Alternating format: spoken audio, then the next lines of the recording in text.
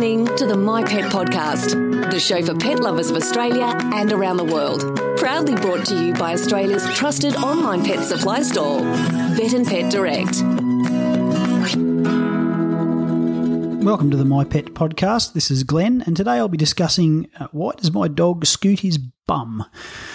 Scooting or dragging the bottom is a really common thing that I get presented with at the vet clinic, and some people are really embarrassed to discuss it and some people cherish discussing it. But it's a really common thing, and there's a number of different causes for it. Anal gland problems are certainly probably the most common cause for it, but by no means is it the only thing that's going on. If your dog is scooting basically where they've got that front legs forward and the tail's out behind and they're dragging their actual anus on the ground, and sometimes they're smiling maniacally at you when they're scooting along the kitchen floor or the carpet or something like that. Hopefully they're doing it outside, but it seems to be that they can pick the most opportune times to do it sometimes. But definitely it is something that is quite common amongst the dog world. You see the odd cat doing it, but it's mostly a dog problem. So what's the different things that could be going on? Definitely dogs that have got something hanging out their bottom temporarily is a fairly common cause. I've seen my dogs, if they've got a piece of grass hanging out their backside, that will definitely make them do the scoot thing. Occasionally you can have tapeworms that are sticking out their backside, and that is a cause of problems. The old piece of string or a bit of fibre or something, if your dog loves chewing bits and pieces up, sometimes they'll get a bit of material that's coming out the back end, and if it's a relatively short segment, that's not a big deal most of the time. If it is a longer piece of string that's attached to something else further in, that could be, something that's a bit diabolical. If your pet's unwell at the same time as having something hanging out their backside, would definitely recommend, as per any illness, seeking veterinary attention and a discussion and a consultation with your vet over your specific problems. But if there's a little bit of grass hanging at your dog's backside, grab a tissue or something like that, it's very unlikely you're going to cause any troubles that way. Tapeworms, obviously, they will need a tapewormer to help out with that side of things.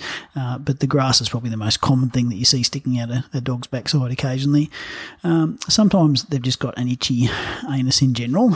Some of the pinworms can cause problems and irritation around the dog's backside. So occasionally it's an actual parasite that's causing irritation around the anus and not just the physical mechanical effect of a tapeworm hanging out their backside. So a worming program review would probably be necessary if that was the case. Some dogs just got itchy skin in general, like you can get dermatitis around the underside of the tail, along with underneath the armpits, and pets that are those ones that like chew their feet and have got a predisposition to ear troubles and ear infection troubles, that sort of thing. They're more prone to getting itchy under the tail as well. It's a fairly moist, confined spot, so it's one of the places where pets that get dermatitis, we do see troubles like that. So that's sort of going down the whole dermatitis path that you'd need to discuss with your vet. But look, the really common cause of anal gland problems is really probably the most consistent cause of scooting that we see. And some pets get anal gland troubles fairly consistently, and some pets will never have troubles in their life. And sometimes it's just a one-off and it goes away. So they can be a little bit frustrating sometimes, and they can be just impacted or blocked anal glands. So the little duct, which is the tube that drains the anal gland, if you look at your dog's bum as a clock face, at 4 o'clock and at 8 o'clock, there's this little tube that connects a little pea-sized gland that is a scent gland essentially, and nature intended every time the dog has a poop that the anus basically gets stretched a little bit, and a little bit of this foul-smelling muck comes out of the anal glands and says, this poop is my poop, and isn't that grand? Sometimes that mechanism can get a little bit disrupted, and the discharge that's coming out of that gland can just sort of get dried and actually plug up that little duct. So we talk about impacted anal glands, where the anal gland's fuller than it should be, and it's causing some discomfort and irritation. And one of the ways that the dogs sort of respond to that is to do the scoot thing to try and relieve themselves of that, because things just aren't feeling normal down in that department. Look, some dogs get infected anal glands as well, and that can go right through from just a mild infection, and you get like a watery, foul-smelling discharge, which is different to the more pasty, foul-smelling discharge that the anal glands normally produces, right through to sometimes you can get infected and abscessed anal glands where you'll get considerable redness and pain and swelling on one side or occasionally both sides of the anus, and you'll end up with a discharging sinus, so the abscess actually sort of eats through the skin and you get a bleeding, horrible, infected piece of tissue there beside the anus. So if you see anything like that, again, obviously that's a veterinary visit to get that sort of thing sorted out. There's a few other more sinister ailments that we see. Occasionally you can have rectal polyps that can cause issues, particularly if they're fairly close to the outside and as part of having a poop or just part of being irritated there, a pet will have an anal polyp that is causing some troubles, and that's, again, for your vet to diagnose that and discuss what your options are to do something about it.